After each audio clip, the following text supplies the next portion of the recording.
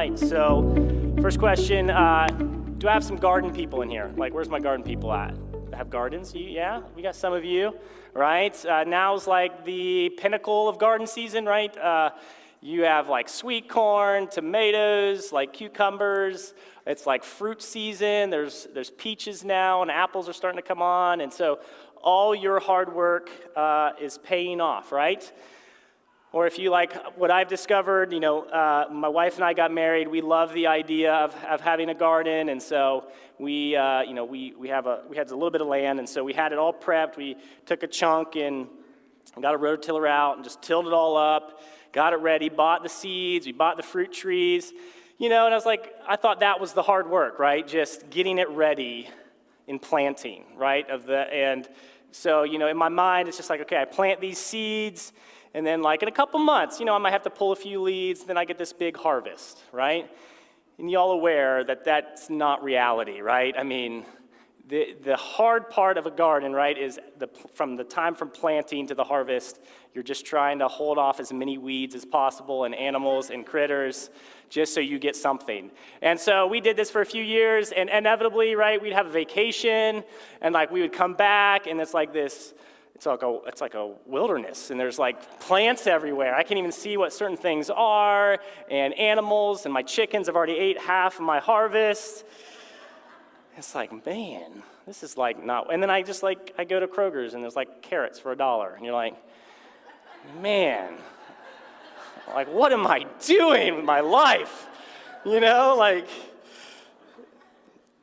then because you have kids, and of course, they ruin about everything, and it's just like even more of that time is just like, how do you even do it, So you get friends who have gardens, right? And that's the point of it, right? Or you have parents who have gardens, and you just get what they give you, and it's awesome, all right? But I say that because I think that's in some context how we just view our spiritual life too, right? We think like if by following Jesus, if I say the prayer, if I do these things, even come to church, like it's just like plowing the ground, and then I'm just good, right? Like I got everything I need, and yet we find our lives still kind of struggling with the same things, and there's a bunch of weeds, and there's critters coming and trying to get what we have, and just like, wait, God, like I thought like this wasn't part of the deal. Like I thought if I give my life to you, if I say this prayer or I trusted you, Jesus, I thought like this harvest part would come easy, right?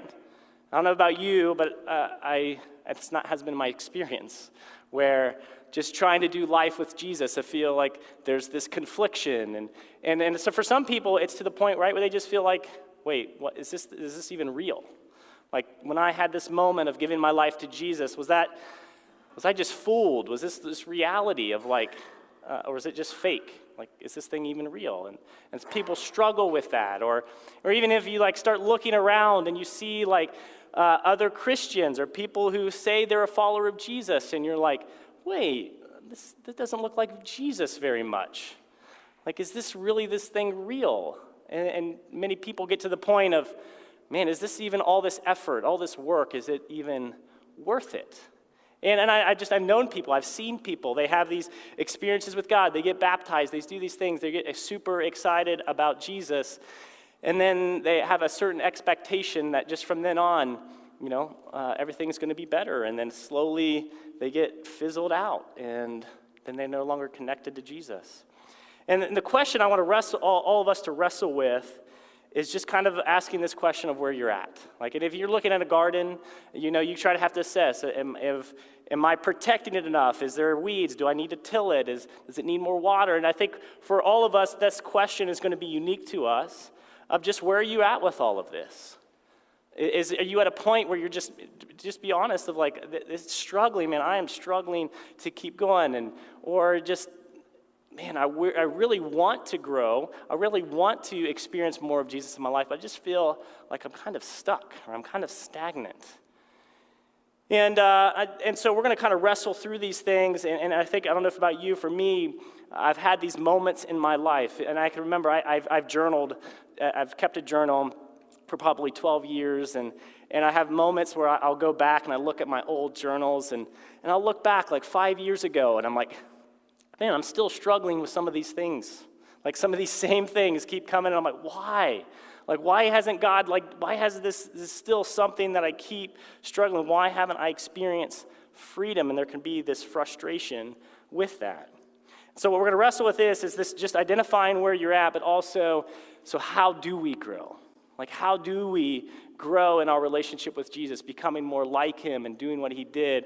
How is there a path forward no matter where we are at?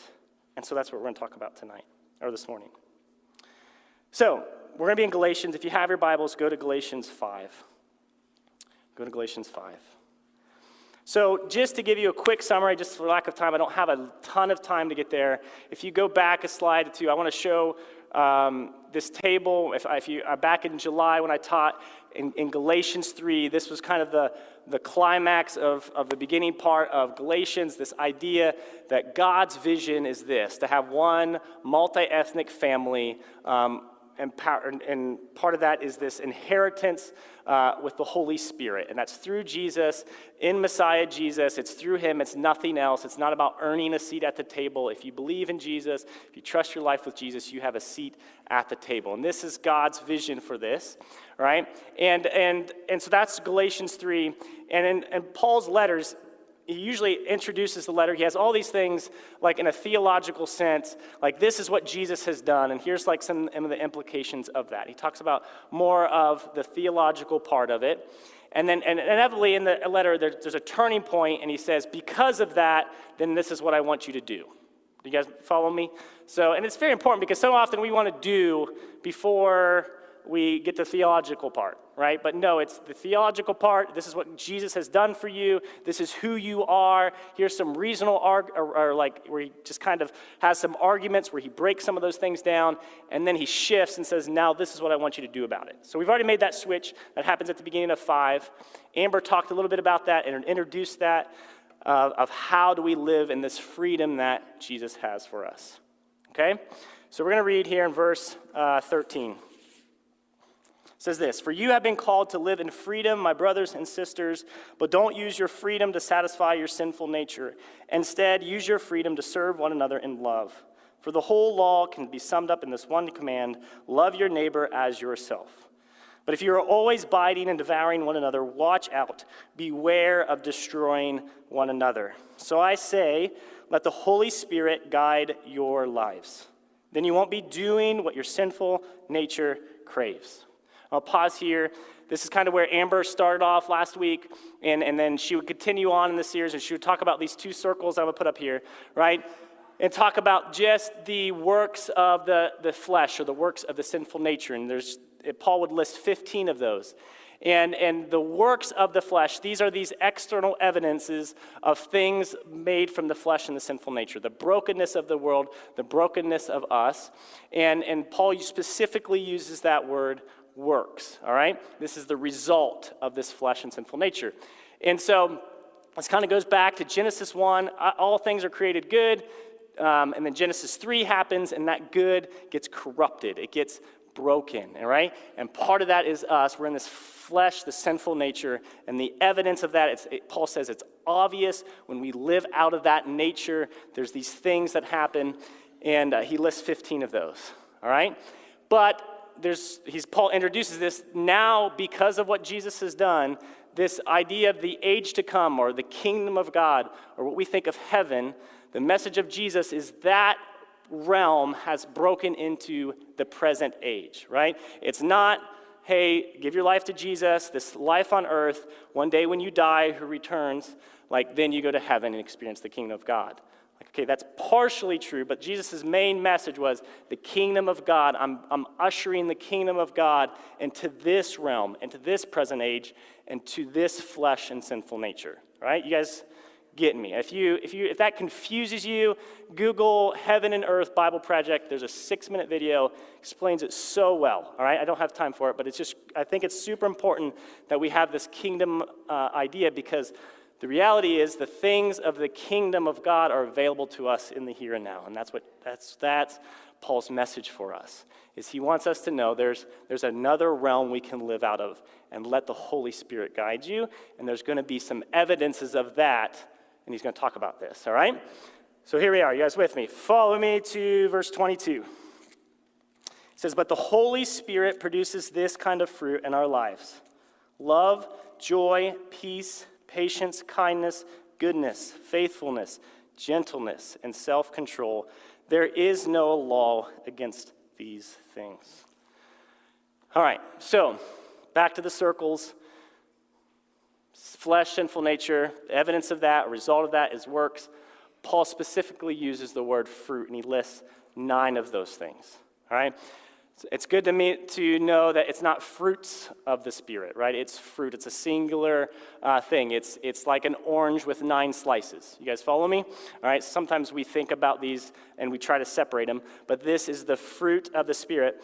And the reality is Paul could have used the same word as works, right? It's this result. Could have said the same thing. The result of the Holy Spirit are these 9 fruits. But what he is saying is he specifically uses the word fruit. And I think it's important for us to think about how we experience the growth to experience more fruit in our life. And I think the first, there's 2 main reasons, and then I'll get there. So the first one is this. I think it's a clear pointing back to the words of Jesus right before his crucifixion, like to the final words he would say to his disciples. He says this in John 15, 5 and 8. He says this: yes, I am the vine, you are the branches. Those who remain in me and I in them will produce much fruit. Same word. For apart from me, you can do nothing. When you produce much fruit, you are my true disciples. This brings great glory to my Father. So Paul is almost pointing back to this message that Jesus gave his final disciples. This is what I have of you. If you are my disciples, if you are my followers, if you are my apprentices, you're going to experience fruit. But there's a key in this. That fruit doesn't come from following a bunch of list of rules. It doesn't come from just something like you do in yourself, right? It comes from what? Being connected to Jesus, remaining in him. And Jesus is really clear for what? Apart from me, you can do what? Nothing. I don't know about you. I need this reminder every day. As I think about my life, I so often just try to do everything the best for my ability. And just do. And this is something that I feel like Jesus has to tell me every week. Johnny, apart from me, you can do nothing. Johnny, apart from me, you can do nothing. Johnny, apart from me, you can do nothing. And this is this reality, this fruit, this thing we want in our life, we cannot produce on our own. Apart from Jesus, and again, Paul's doing this, apart from the Holy Spirit, that it's just not possible. And I think, too, that's just really mindful of, I think this is good news, to be honest, right? Because it's not all on you. Just fix yourself, right? Why don't you be better? We could have read this, right? Here's the fruit of the Spirit. Go do that, right? And let's pray and let's get out of here, right? Let's go to the buffet. But no. This point, Paul's pointing this back and saying, you cannot produce this fruit on your own. This is the good news. You don't have to do this. This is something you do in me. And that word, remain, actually means to stay present to Jesus. And it also has this other connotation that says, just make sure Jesus stays present to you. See to it that Jesus stays present to you. And that's what he's saying at. So again, fruit is something you cannot produce on your own. I think the second reason Paul uses the word fruit is he wants us to think agriculturally. He wants us to have this image of fruit. How many like fruit? Everyone, I don't know anybody who doesn't like at least one fruit, right? He wants us to see this image of fruit, of that this is something that is good. This is something we want. This is something that's desirable. I'm going to read these real quickly. This comes from a devotional out of the Bible app. If you just search Fruits of the Spirit, you can go through this. But I'm going to go through each of these ones, and it's not an accident that the first one is love, right? Serve one another in love, Paul mentioned earlier. But love is the selfless, giving, devoted love of God and others. It's an active display, it's action, and compels us to put others' needs above our own. Joy is a deep and enduring state of our soul that no circumstance, event, or human can steal away from us. It's in delighting in God and choosing to rejoice in all things. Peace is a deep well of confidence that God is who he is, and he will do what he says he will do. Peace comes from resting in the promises of God. It's choosing to work with others for a common goal instead of insisting on our own way. Patience is exhibiting calmness during the midst of stressful situations. It's showing empathy toward others when they are not doing things to our standard. Oof. Kids, right? Oof. All right, keep going. Kindness is being genuinely kind to anyone and everyone. It assumes that all people deserve kindness, no matter the differences, viewpoints, or cultures. Oof. Goodness is truly desiring to help others. It doesn't approach or entertain sin. Goodness does the right thing and challenges other people to do the same, even if the conversation is uncomfortable. Faithfulness is being dependable in our relationship with God and others.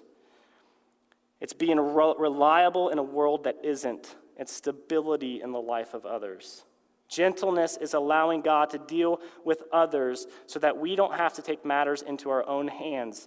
It's been said that gentleness is the grace of the soul. It includes being calm and serene and tranquil.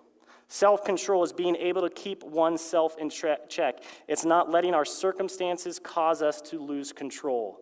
Self-control exhibits moderation, temperance, and discipline. It's choosing under significant pressure to chase after the important instead of the urgent. That's the fruit. Isn't that stuff that you want in your life and in your relationships, your marriages, and in how you parent your kids? Isn't that like this fruit that is desirable? And I think the point in this, I don't know if you noticed over and over again, that you heard me say with others. With others, with others. Again, fruit is this outward facing. If you go back to the circles and the works of the flesh, these are all inward, right? And you're willing to use people, right, to just fulfill your desires and your thing, like whatever you want. But fruit of the Spirit is this outward facing. It benefits others. And if you're going to have this table, right, of this multi-ethnic, you're going to have this fruit in order to experience this unity, right? Because this unity, this cross-cultural, multi-generational, like this is a sign, right, that heaven has invaded earth. That welcoming all kinds of people into the single faith family is the practical outward gift by which Jesus' followers give to one another. And even something like joy, like you can experience these in the private, but doesn't it long to be shared and multiplied? Right? You just want to share those things. Just like a garden, right? If you get that produce that you worked hard for, don't you just want to share it? Like just give to people so they could taste this. So the big question is, how does this happen? We're going to go to verse 24. It says, those who belong to Christ Jesus have nailed the passions and desires of their sinful nature to his cross and crucified them there. Since we are living by the Spirit, let us follow the Spirit's leading in every part of our lives. Let us not become conceited or provoke one another or be jealous of one another. So we see this two-part thing of being crucified with Christ. Crucified with Christ clears the ground for the genuine new humanity to emerge, right? It's not this self-help, self-improvement, just get a little better, right? What the cross allows us to do is to experience the new humanity, this thing that God desires for us, that freedom for us to live in life with the Holy Spirit, or the life of the kingdom of God. But at the same time, this doesn't happen by accident. So my version says this: let us follow the Spirit's leading in every part of our lives. The actual translation says keep in line, or some of your versions may keep in step with the Spirit. And the reality is, fruit doesn't happen by accident. We have a role to play too, right?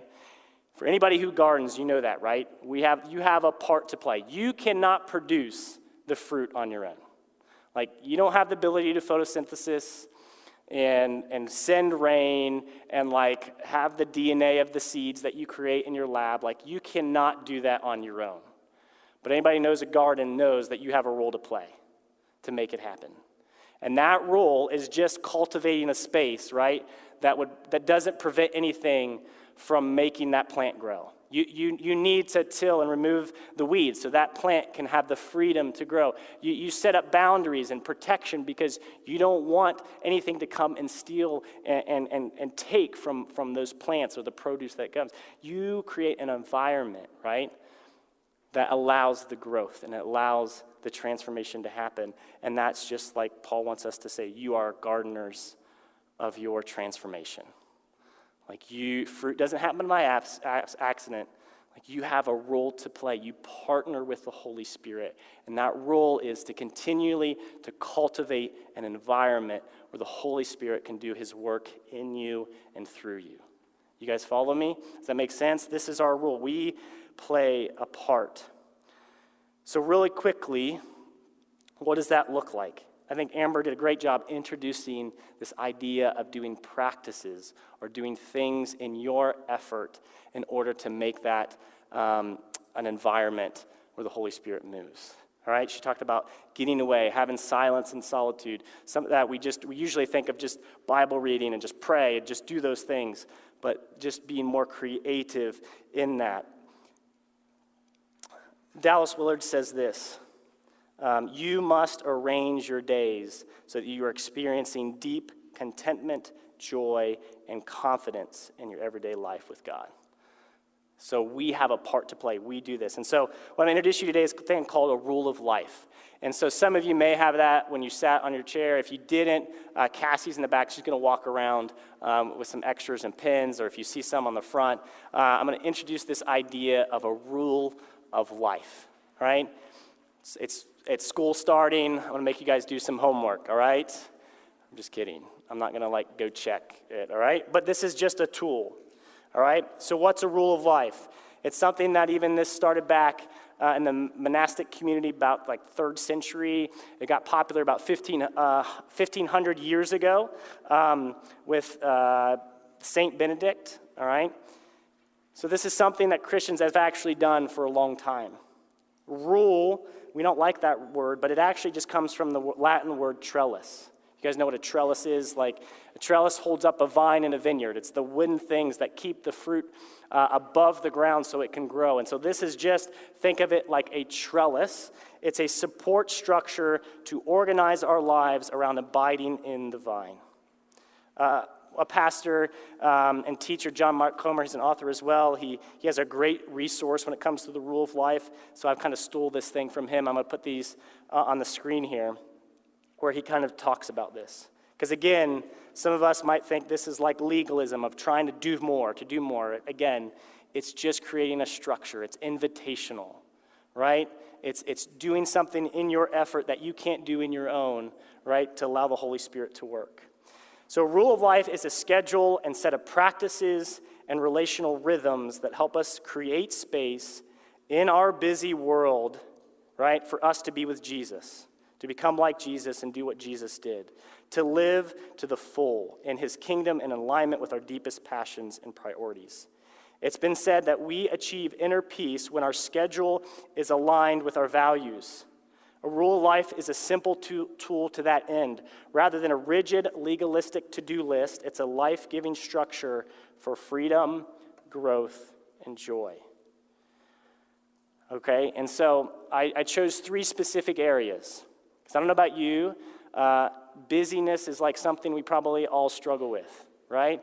Just always on the go. I know for me, a few years ago, it was like getting to the point where I was just doing and doing and doing. And it was like, I felt like the Lord just gave me this warning, Johnny, you cannot continue this, you will burn out. If it's all about doing, and I think as a church, sometimes we tend to focus on doing, we don't rest well, and we don't do relationships well. And so I just use these 3 things. These are the end goal. We want to be having these rhythms and practices that cultivate abiding, rest, and relationships. All right? So if you're like me, I want to fill in every box and do it all. And then I fail, and then I get frustrated, and then I don't do it. So this is something you start small with, right? You make it achievable. You're basically, we're just building off what Amber did last week. It's silence and solitude, just taking 5 minutes, 10 minutes. Turn your cell phone off, right? Just be with Jesus. Invite the Holy Spirit to come. Just cultivating that practice in your life. For me, rest is something we have to cultivate in my family. So one of the ways we do that is just Sabbath. We stop. From Friday night to Saturday night, we just are together. We have no to-do list. The goal is just to be together, to be present with one another, and to have fun, all right? And then relationships. What are you doing strategically to cultivate those relationships in your life? The marriages, the parenthood. Just, for my wife and I, we've just had this idea of, at least quarterly, we want to do a getaway together.